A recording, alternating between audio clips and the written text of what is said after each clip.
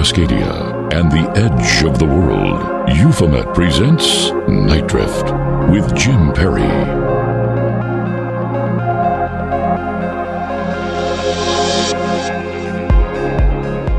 Live on Alternative Talk, 1150 KKNW AM, I'm Jim Perry, and you are listening to another edition of Night Drift, presented by Euphomet. Coming to you tonight from my home studio in the hinterlands of the Oregon coast, rain pelting against my window beside me. The season has changed, and things have gotten much darker. So has my coffee, if we're honest. I'm running on little sleep since back from my Euphomet taping in rural Indiana. Next, an assignment takes me to Los Angeles, and this time I'm bringing you with me. So more on that later. But tonight, thousands around the world have experienced strange lights in the sky and visitations by mysterious craft and beings. Some even report being taken.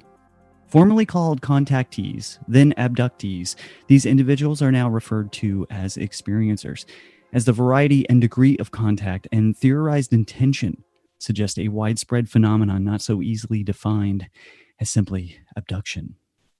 A Pulitzer Prize-winning Harvard psychiatrist named John Mack fell into the stories of these individuals, and through it, perhaps only came out with more questions than answers.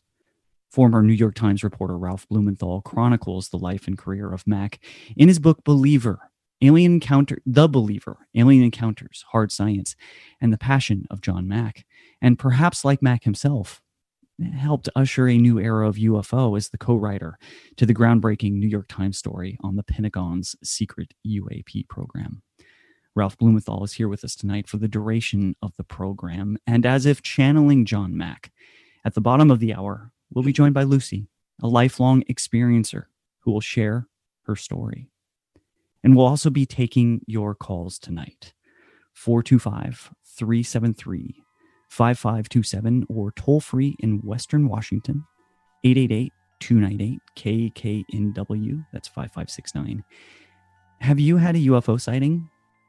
Would you qualify yourself as potentially an experiencer?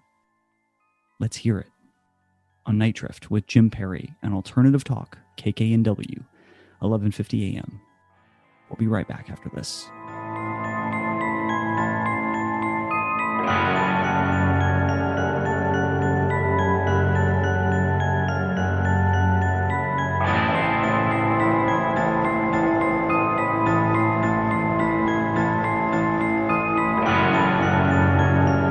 Follow the show on social media at Euphomet, EUPHOMET.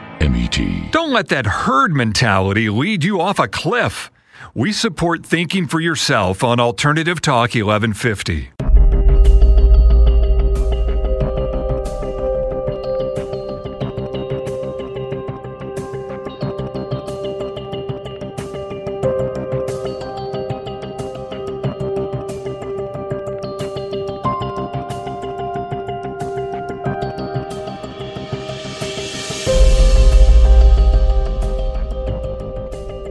Listening to Night Drift with Jim Perry on Alternative Talk 1150 AM KKNW Seattle. Now, here again is Jim. That's right. Here I am again, drifting deeper into the night. Tonight, an exploration into the lives of three people, really. A Harvard psychiatrist, an award-winning journalist, and an alien experiencer. For more than 45 years, Ralph Blumenthal led an extensive and illustrious career at the New York Times as an arts and culture news reporter, an investigative and crime reporter, a foreign correspondent, and more. He also co-wrote the breakthrough 2017 Times article that broke the story of the secret Pentagon program. He has written 7 books on organized crime and cultural history. He led the Times Metro team that won the Pulitzer Prize for breaking news coverage of the 1993 truck bombing of the World Trade Center. In his latest book, The Believer, Alien Encounters, Hard Science, and the Passion of John Mack, is out now. And I've got my hands around it as I sit here. Ralph, thank you so much for joining us here on Night Drift. Thank you, Jim. It's a real pleasure. Well, it's a pleasure talking with you, and I say that without hyperbole. And I think for the uninitiated, let's catch them up before we go deep into the conversation. Would you allow us a description of who was John E. Mack? Okay, John Mack was a psychiatrist, an esteemed psychiatrist at Harvard Medical School. He had won a Pulitzer Prize for his biography of T.E. Lawrence of Arabia. He was a pioneer in developing mental health services for the poor in Cambridge. He was an anti-war activist who protested nuclear weapons, got arrested in Nevada. He wrote a book on childhood development and nightmares. He was very firmly grounded on this earth. Until a series of encounters, not with aliens, but with humans, convinced him that there was something going on that had escaped him in all his psychiatric training. People were having experiences that could not be explained in our notion of reality. So he risked his career, his very distinguished psychiatric career, to investigate these stories of alien encounters that people were coming to him with. They were very reluctant to speak, of course. They were not publicity seeking, which is one of the things that convinced him that they were telling the truth. They had a very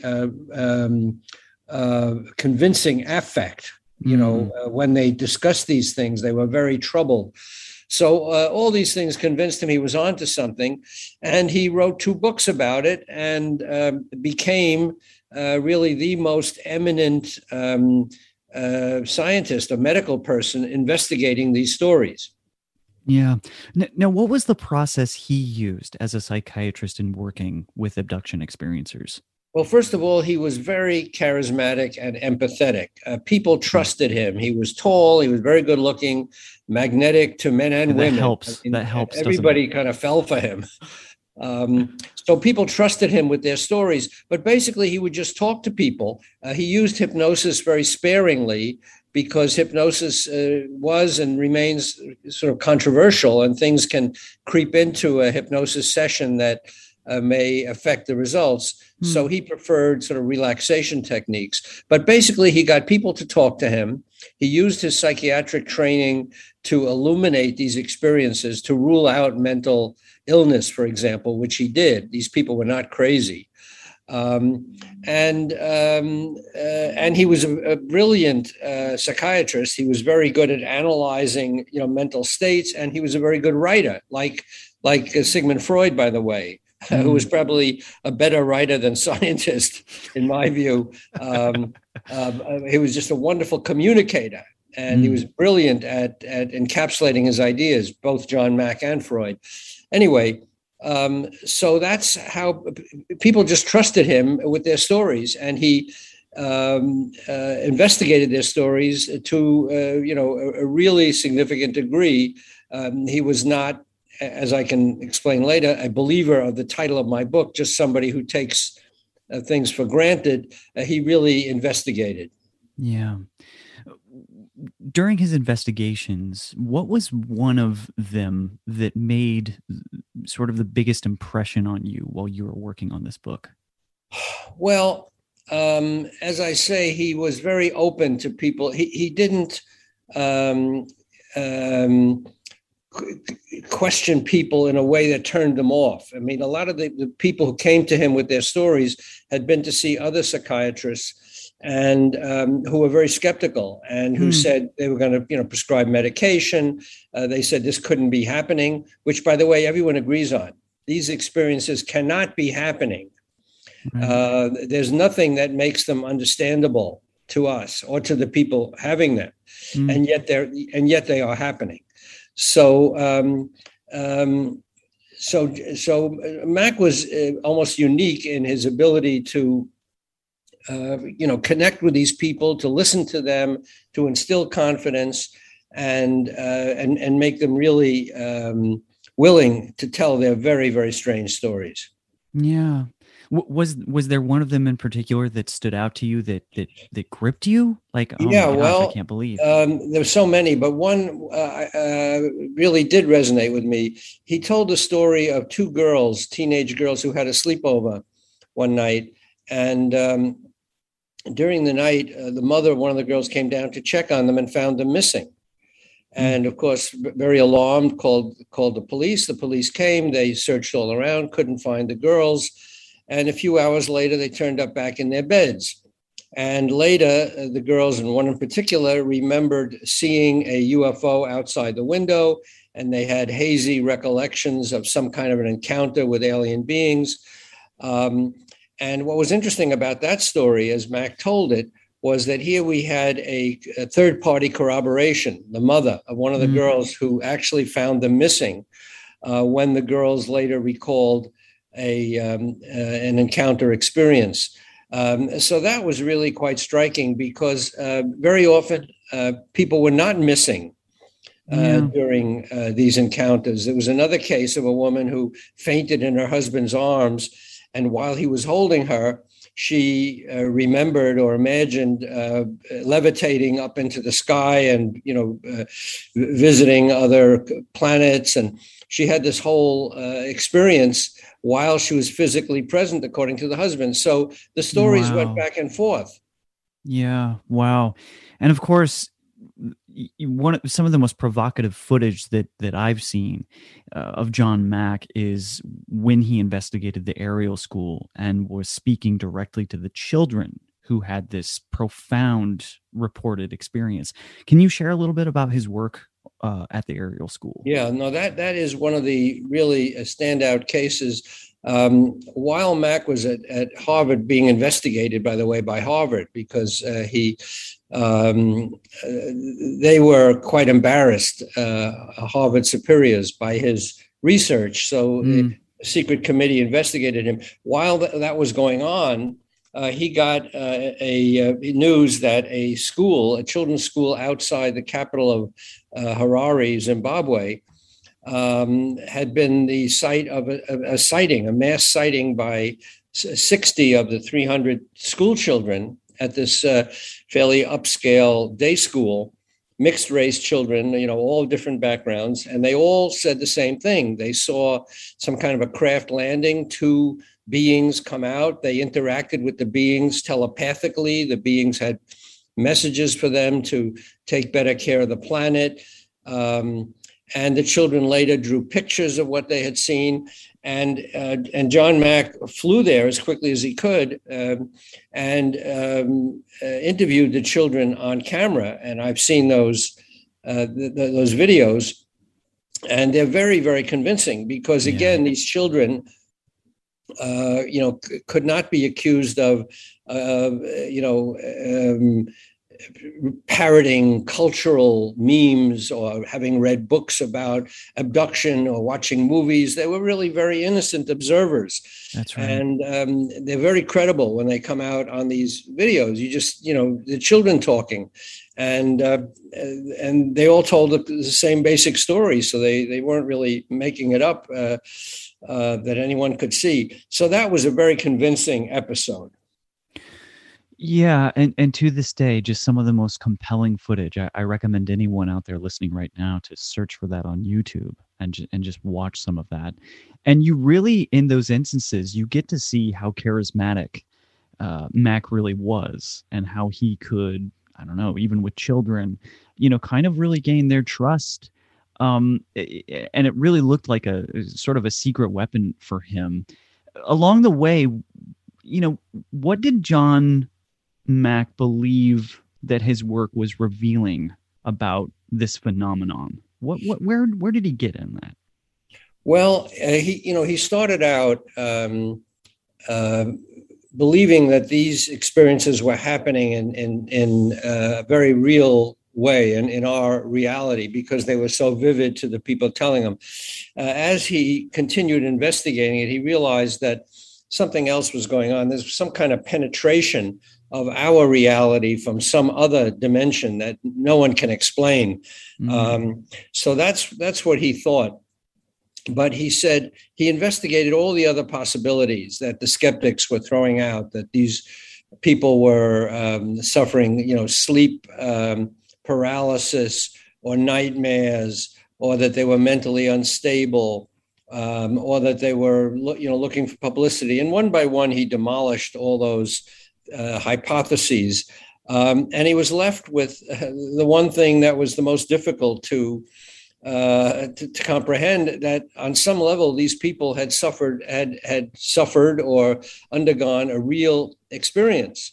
And that was the most difficult thing. I mean, that's what he came up. He did not have the answers. All he was able to do was eliminate the things that were not true. Particularly that these people were, mentally ill in some way. You talked a little bit about the secret committee. Can you share a little bit how this work affected his career and what eventually happened of that? Well, yeah. What John Mack, in the subtitle of my book, by the way, The Passion of John Mack. He was a very passionate person. And whatever he did, he threw himself into, whether it was, opposing nuclear weapons or investigating the life of Lawrence of Arabia or, developing mental health services for the poor. He was always very enthusiastic. And that carried over to when he first heard about these abduction experiences. He threw himself into it. And that didn't sit very well with Harvard. I mean, as I say in my book, Harvard was no stranger to strange research. I mean, William James, the father of psychology, had, lectured about seances and levitation 100 years before Mack at Harvard, and he's a patron saint of Harvard. Right. But there was something about John Mack's enthusiasm and his willingness to throw himself into things, plus the fact that he lectured pretty widely at Harvard. He made no secret of his interest. And he lectured to Harvard audiences. He held seminars where he brought experiences in to talk to the students. So he made no secret of it. And that eventually, got under Harvard's skin. And they said they were going to investigate his methodology, whether he was, using scientific methods, how he was billing, what he believed privately, which really made it a kind of an inquisition, although they denied that. Right. So that's how that, and he was exonerated, by the way. They found no reason to discipline him. He was allowed to continue his work. They just cautioned him to be a little less enthusiastic, which he acknowledged. He said, okay. But he was free to continue his work, and he did. As you're researching this, did you get any sense of how that could have personally affected Mack, that sort of inquisition that he was under? Well, he was very troubled by it. First of all, it cost him a bundle of money. He had hired two wonderful lawyers. One was Danny Sheehan, who had investigated. He was a Jesuit lawyer who had a UFO experience of his own. He had investigated the Ku Klux Klan. He had investigated the plutonium, poisoning story of Karen Silkwood. He was a very eminent, lawyer. The Reagan administration ran Contra arms scandal, so he was a political lawyer, very adept. And Eric, I'm just blanking on his last name. Anyway, his partner in the case, Eric McLeish, had really broken the priest abuse scandal in Boston just about the same time. So Mack had these two great lawyers who didn't come cheap. And he was very troubled by the investigation that Harvard put him through, because he had to justify himself. But he, as I said, he was a bit naive about this, and he went into the sessions with Harvard originally without lawyers, thinking he would just explain to them what he was doing and it would be fine. And of course, that was a big mistake. Charisma breeds confidence, right? Yeah, I mean, he was super confident, which, if you follow psychiatry, maybe that was hiding some lack of confidence. Right. Why was he so confident if it wasn't to cover up something? But he did have actually one trauma that I discuss in the book. His mother died when he was 8.5 months old, died of appendicitis. So he was missing her all his life. He never knew why she had abandoned him. He never understood it as a child, and he was always searching for something. So that troubled him, and he knew it. I mean, he realized it, and he was always searching for something missing, which is probably why he went searching for other intelligence in the cosmos. Right. Well, geez, you're trying to figure out why people go away, why people are taken, right? Wow, that's so fascinating. Yeah. In what ways did Mac's work change the field of study, you think? Well, he made it. I think he legitimized it. I mean, for such a prominent psychiatrist to show interest in the subject, to write 2 books about it, to go on. He went on Oprah. He went in. He was written up in the New York Times. He lectured widely. He gave the subject legitimacy, and I think that was very important because these people, as we may hear from Lucy later, are very shy about sharing their experiences. They've been ostracized by society. They're afraid to confide in their own family, coworkers, because they don't understand, what happened and why they were picked out. They're more mystified than anybody else. So he gave these people a platform, and believed in them, that they were telling the truth as they experienced it. Right. So I think that was his big contribution. Yeah. And following those people's truths as a journalist would follow a story, correct? Exactly. I mean, I did the same thing, not to compare myself to John Mack, but we'll get there, Ralph. But I've talked to these people myself, and I have found them eminently credible, normal in every way, except for this experience. That's the mystery. Yeah. I've got to share the same sentiment, Ralph, being around the experiencer community and even being at sometimes embedded within experiencer support groups.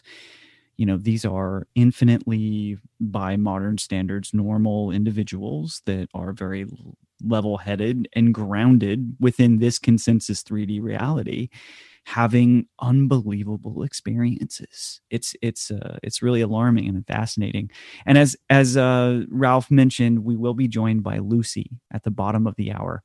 We are here with guest Ralph Blumenthal talking about the believer and the experiencer on NITE DRIFT with Jim Perry. We're going to continue with this segment. We're going to run longer with this segment, and it also gives you a chance to call in. You can share your story with Ralph and myself, 425-373-5527, and toll free in Western Washington, 888-298-KKNW. Please give us a call. Are you an experiencer? Share your story. We're here for that, and I think you'll be treated well. At the end of the day, Ralph, what do you think Mac personally believed? Well, he got, as I said, I think he started off seeing it, he was blown away from when he first heard these stories. He heard about them from Bud Hopkins, who was another investigator, but without the psychiatric expertise that Mac had. He was an artist. So Mac looked into the experiences based on letters that Bud Hopkins had received and what Bud Hopkins told him. And Mac was blown away, as anybody would be, hearing about these experiences. But the more he looked into it, the more he realized that something really complicated was going on. It was not a question of people getting abducted by aliens, in broad daylight, because it wasn't happening that way. It wasn't only happening at night either, by the way. That puts an end to the theory that these people are having nightmares, because it often happened during the daytime while people were driving their cars or walking out in the woods, or, all kinds of ways, not when people were asleep. But anyway, So he realized something very complicated was going on. That our reality was being penetrated by some other experience or reality. And this drove him really apart from Bud Hopkins and David Jacobs, the third member of their group, who was a history professor who had also written widely about abductions and taught himself hypnosis to get at the stories of experiencers. But they took the position basically that this was relatively straightforward. This was happening in reality, that these people had actually, suffered these experiences. And Mac wasn't so sure. He thought it was much more liminal, happening in some twilight zone, and probably related to other anomalous experiences that we don't understand, like near-death experiences and crop circles and other things he began to investigate. So it became more and more complicated for him. Yeah. Well, in that way, it's aided the dog ears on my copies of Mac's book because being such a fan of Fordian philosophy, guys like Charles Ford, John Keel, and their theories of ultra-terrestrials, Mac's work certainly started to go into that strange intersection and bridge the gap between legitimate science and these ideas of what greatly could be considered almost pulp authors. Yeah. Science fiction becomes reality. Yeah, it's a very difficult field. And I'm glad you mentioned Charles Fort, because Fort was somebody who recognized the difficulty of explaining these anomalous events. And one of my favorite quotes of his from Charles Fort was that it's like looking for a needle no one ever lost in a haystack that never was. That sort of touches on the difficulty of this subject, because the closer you get to it, the more it recedes. And, there is no proof that anyone can come up with that these people have actually had these experiences.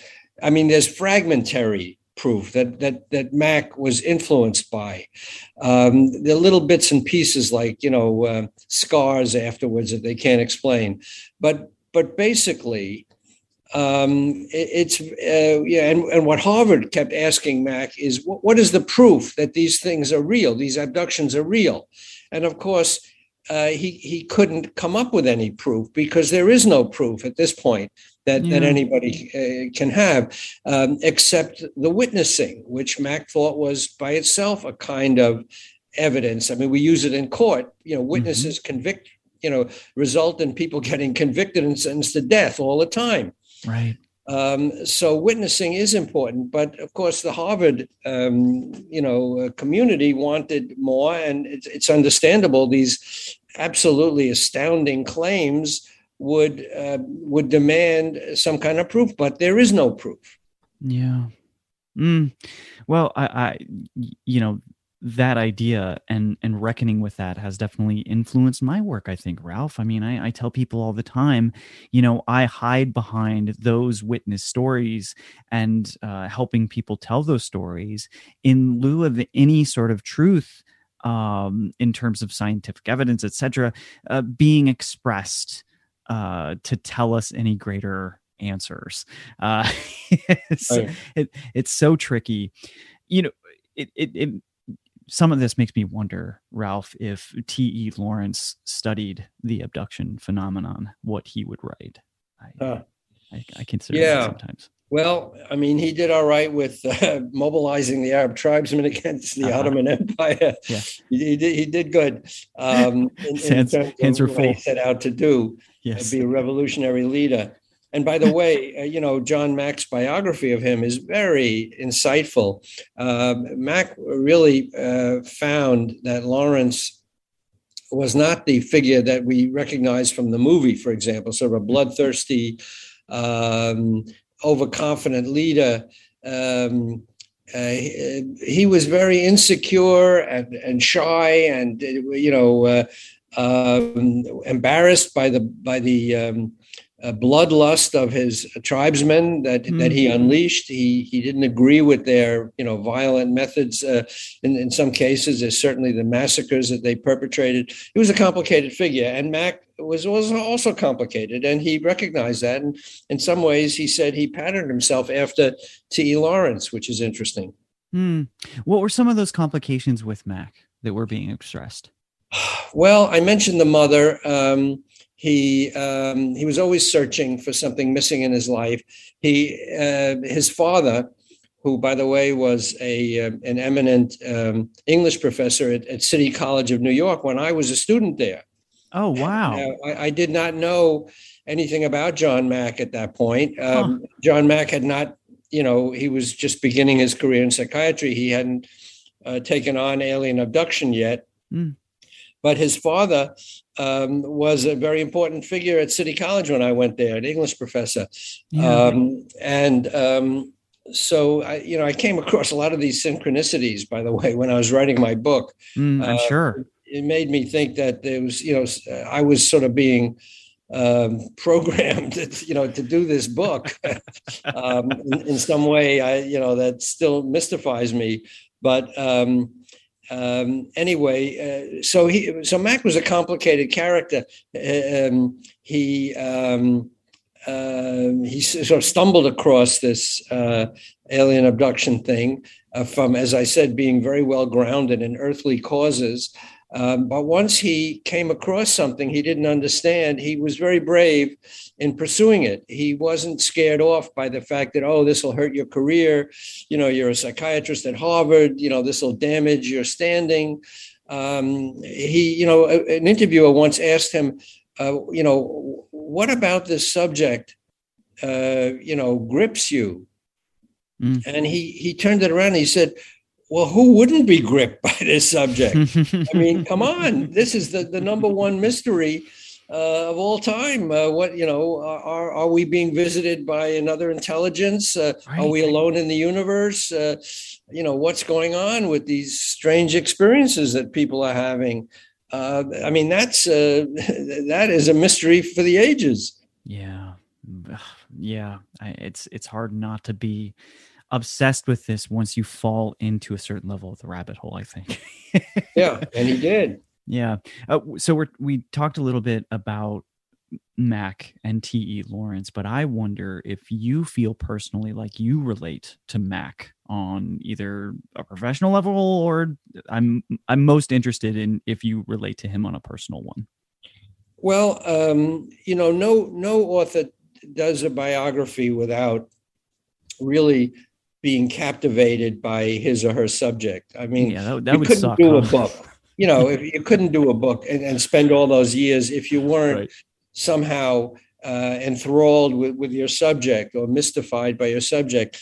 And, I had the benefit of getting access to all of Mac's personal papers from his family, his taped therapy, his own therapy sessions, because as a psychiatrist, he had to be analyzed, by his own therapist. And he taped those sessions, and I had access to a great number of them. I saw his private journals where he noted his deepest thoughts, and his unpublished manuscripts and his articles and his emails to and from. So I had a real window into him, and there was nothing about what I found out that decreased my interest in him or made me dislike him. On the contrary, I thought he was very brave. He was a bit naive at times. He made mistakes. He wasn't perfect by a long shot.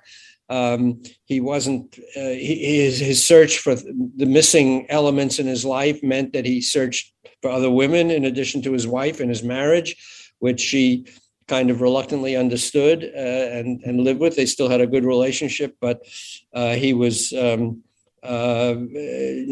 faithful.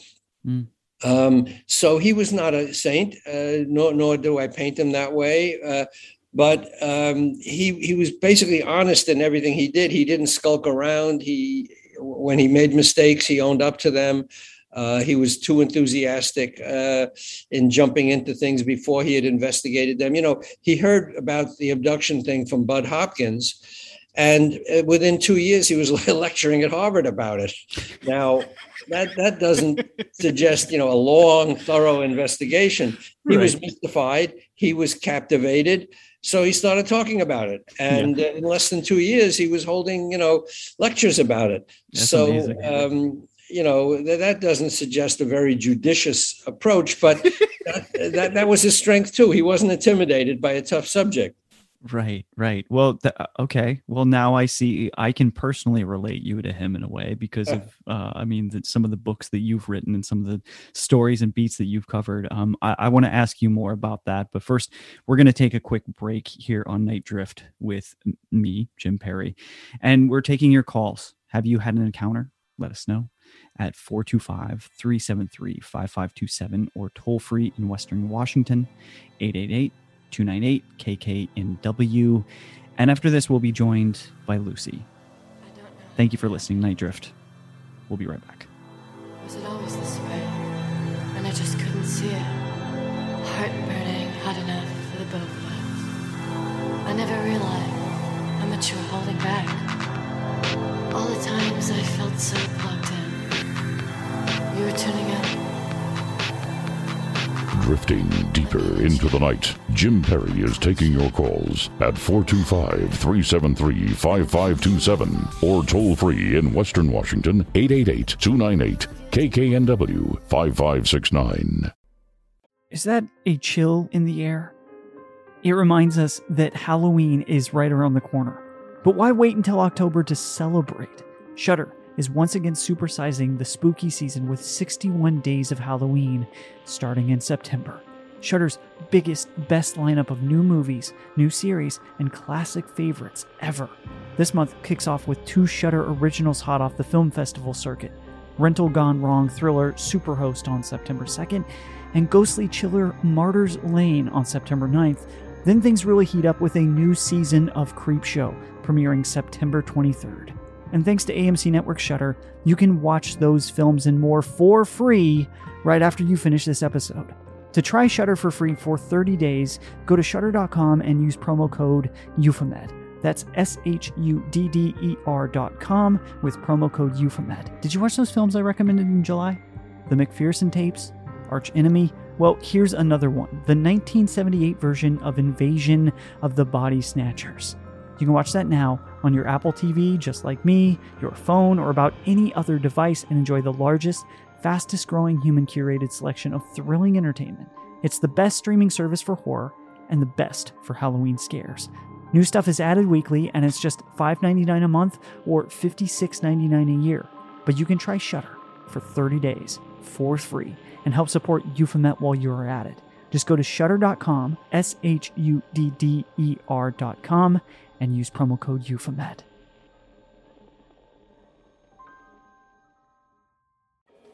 I'm Jim Perry, host of the documentary series Euphemet, and tonight I want to introduce you to Night Drift with Jim Perry.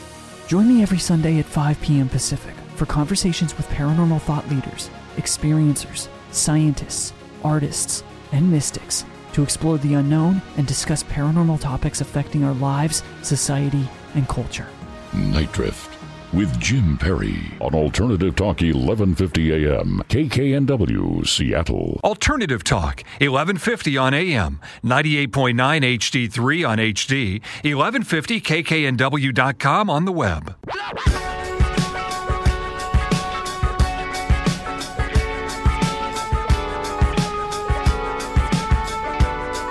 From west of the Cascades to the rest of the world, lines are open. Call 425-373-5527 or toll free in Western Washington, 888-298-5569. That's 888-298-KKNW. And we're back here with Ralph Blumenthal. And if you want more Night Drift, you can find it wherever you listen to podcasts. Please follow, rate, and review. And don't forget to subscribe to Euphemet while you're at it. That's EUPHOMET. For more information, visit euphemet.com. And next week, this program comes to you live from Los Angeles with filmmaker Daniel Noah. His film company with partner Elijah Wood, Spectre Vision, makes chilling displays of horror, a glimpse into a psychedelic paranormal reality with films like Mandy, A Color Out of Space, and Closer to Earth, their recent film, No Man of God. Daniel, as heard on his Euphemet features, is an experiencer himself of visitations, perhaps of a different sort than tonight's. This is next week at 5 p.m. Pacific Time, 8 p.m. Eastern, here on Alternative Talk 1150 KKNW AM, and streamed worldwide at euphemet.com. And I want to thank everyone who's listening and tweeting about this show right now, and the patrons that are sharing messages with me on Patreon right now. So tonight we're talking about the believer and the experiencer. John Mack, Ralph Blumenthal, and the alien experiencer phenomenon. Joining us in just a minute, a woman named Lucy, who will share her story as a member of this very community. And take note, you should head over to thedebrief.org, a great site. Friends of this show as well. And Ralph has a recent article entitled "The Experience: The Cultural Rise of Alien Abductions and Those Who Encounter Them." If you're listening to this as a podcast, you can find the link in the show notes. So I've had the opportunity to meet up with our next guest several times this very year.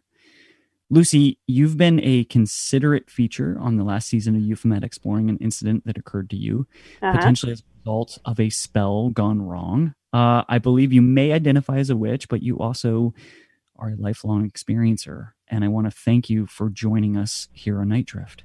Well, thank you for having me. I'm really pleased to be on. I would love to. I'd love to know first, just if you can kind of share with us the moment you believe this all started to happen. I mean, it all started to happen when I was very, very, very young.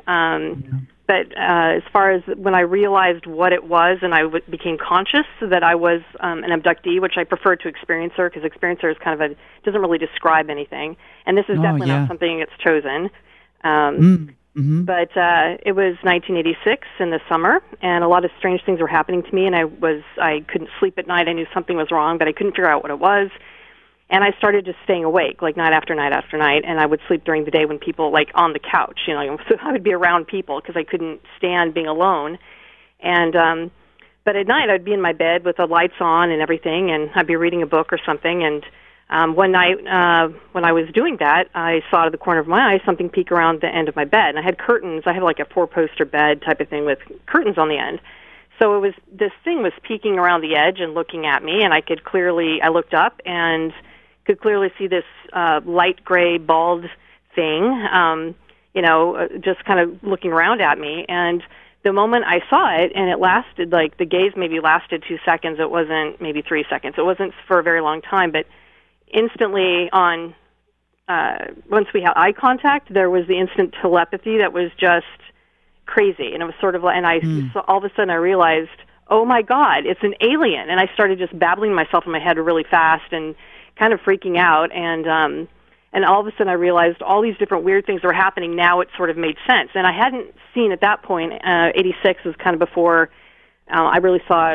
There's Communion came out I think a little bit later. I don't know, but the books that had the aliens on them, that I didn't see those until like 6 months, a year, 2 years later, and so but I still instinctively called it an alien, maybe because it resembled something that I'd seen on a movie or something, I don't know, but there was this thing, and it was very real and physical in my room, and then it zipped away, and I had the door closed, and I jumped out of bed, and I looked, and I started screaming at the top of my lungs, and I had the window open, it was summer, and it went right through a solid door, even though it looked completely solid and physical to me when I saw it, and nobody woke up, and nobody called the police, and I was in a suburb where, somebody's screaming bloody murder for, I don't know, I was screaming for a long time because I was just completely freaking out.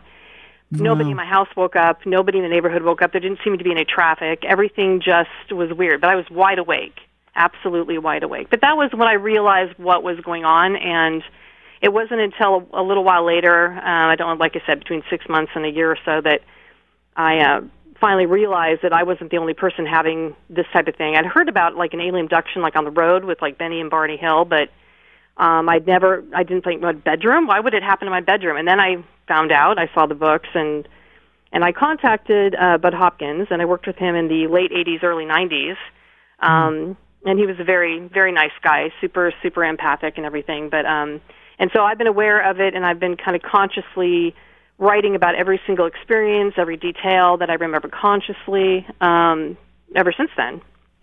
Yeah, and it's collected in a very compelling blog, which you're free to share if you want, or I can place in the show notes if you'd like. Yeah, it's at Spiral's End on LiveJournal and Strikingly. So say that one more time for listeners. At Spiral's End, you can find it on LiveJournal or at Spiral's End on Strikingly. Yeah, thank you.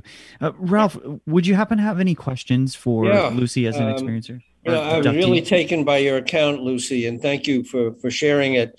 One of the things that really impressed John Mack was how consistent these stories were.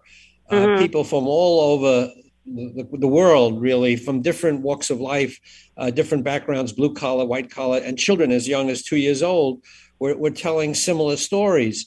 So there was a basic consistency to these stories, and yet the details were often so different. So people couldn't be reading off the same script. And some of the details were so striking, the instruments that they saw on the ship and the description of the beings and the interactions they had telepathically were so bizarre, so impossible to make up. So that's what I take from Lucy's account. I mean, it starts, consistent with other accounts we've heard, but the little details differ. So it all goes to credibility. Yeah. I've had, I've had many experiences since then, including one in August of '92 where people saw me with aliens. Witnesses actually called the police. And and there's a lot more to that particular story, but the police showed up and I saw them from my window. At that point, I was already back home, but I could see the police from my window. I was looking out the window and saw an alien from the window. There was a whole thing to that. But what? Okay. Lucy, we have a little bit of time here. This is a super compelling account. Would you mind taking us through a little bit of the details of how this occurred to you, if it's not too personal in nature? Okay, this sounds kind of strange, but I was very, very, of course, very scared. Like, I could not handle the fact that aliens were real. They were in my life. And at some point, and things were very, very active. There's like active periods and quiet periods. And summers for most of my teens and early 20s were the super active periods for me. And in August of 1992, I had an experience where I remember barely, but I remember asking them, the Greys, mainly these ones that were escort Greys, I would call them. I asked them, like I said, I need to see you while I'm wide awake, but I don't want to be scared. I need proof you're real. But I have to have you, like, maybe at a distance. Like, I need to see you. I can't have you, like, close up. It's too scary. So when I came to in my little attic bedroom, I instantly knew I'd been somewhere, and I knew I'd been with them, and I knew I had to look out the window. So I looked out my little attic window, and I could see about a half a block away, 2 houses down maybe, there was an alley that ran behind our house. And I could see an alien. It was sitting, and it was standing in the street light, so it looked like kind of a silhouette, but it was obviously an alien. And it waved its hand at me when it realized I could see it. So it's like, here I am, see, I'm real. You can see I'm real. And I was like, okay, and I wasn't scared. But I was like, oh my gosh, this has just happened. This has really happened to me. Oh my gosh, they actually did what I asked them to. And I felt grateful, but I was also kind of freaked out. And I kept looking out the window because I was just in astonishment of what had happened. And then a police car came by, and it had its searchlight, the spotlight, and was looking back and forth through and this is like maybe the cop car showed up like 5 minutes later, if that. I mean, it showed up really fast. And the alien was long gone by then, but and then another cop car came, and they were shining these spotlights up and down the street, and they were like searching around, and I knew something had happened. So the next day, we called the police, and we said we noticed that there were cops in this back area, and I say we because it's my then like fiance and myself, and they said, yeah, there was a report of a drunk woman with very long hair escorted by what looked like cancer kids. And that was the report given to the police, yeah. And of course, I've always had very long hair, like well past like my thighs. So, nobody else had hair like that in my entire neighborhood or area. So I knew, of course, it was me when they were describing it. And drunk means I must have been they must have had me under some sort of I don't know, like they had me definitely not in a normal frame of mind. But, yeah, and that was really compelling. And then that same day, a black helicopter came and buzzed our apartment, which was basically the top floor of a house. And that all happened in the space of just 24 hours.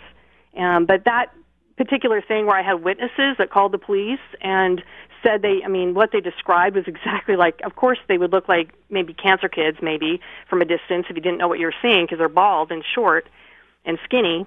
I thought, well, that for me was my proof that this was an actual three-dimensional physical reality thing that could happen and was happening to me. And that was for me like the last final, that's it, it's real. I'm an abductee. I can't question it anymore. I mean, I don't understand all the ins and outs and details of it, but there's something very real going on here, and I have to face that and deal with it. And I was all of 22 years old, I guess, when this happened. So yeah, and I'm now 51. So it's been a long time since I've kind of realized that this is a real thing. Wow.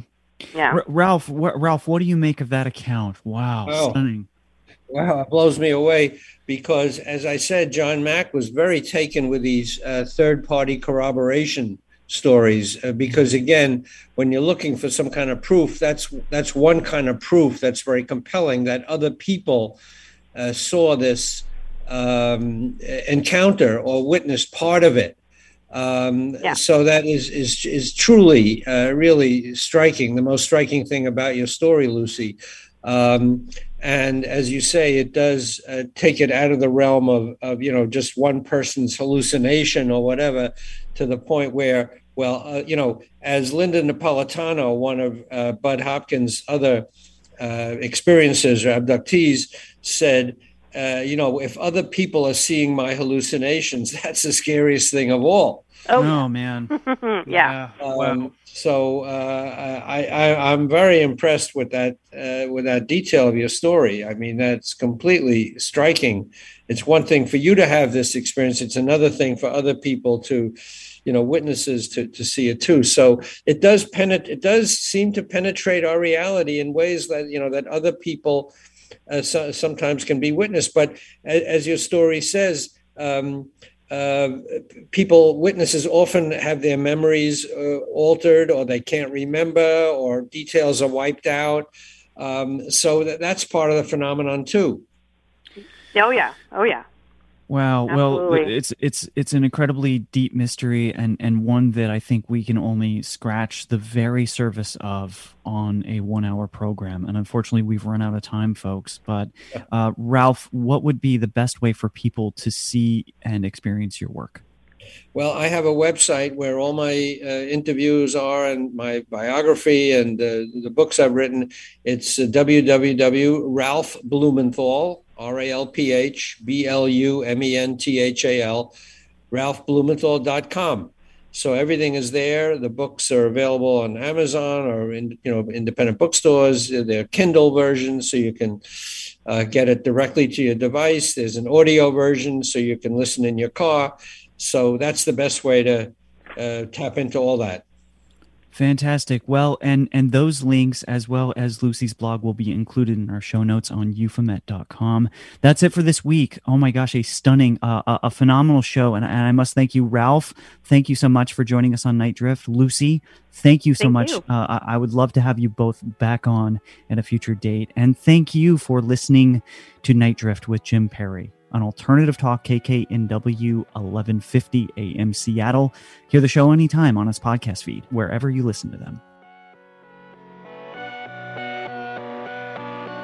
Follow NITE DRIFT with Jim Perry on Spotify and subscribe on Apple Podcasts to receive new episodes of NITE DRIFT automatically and gain access to all of our past episodes.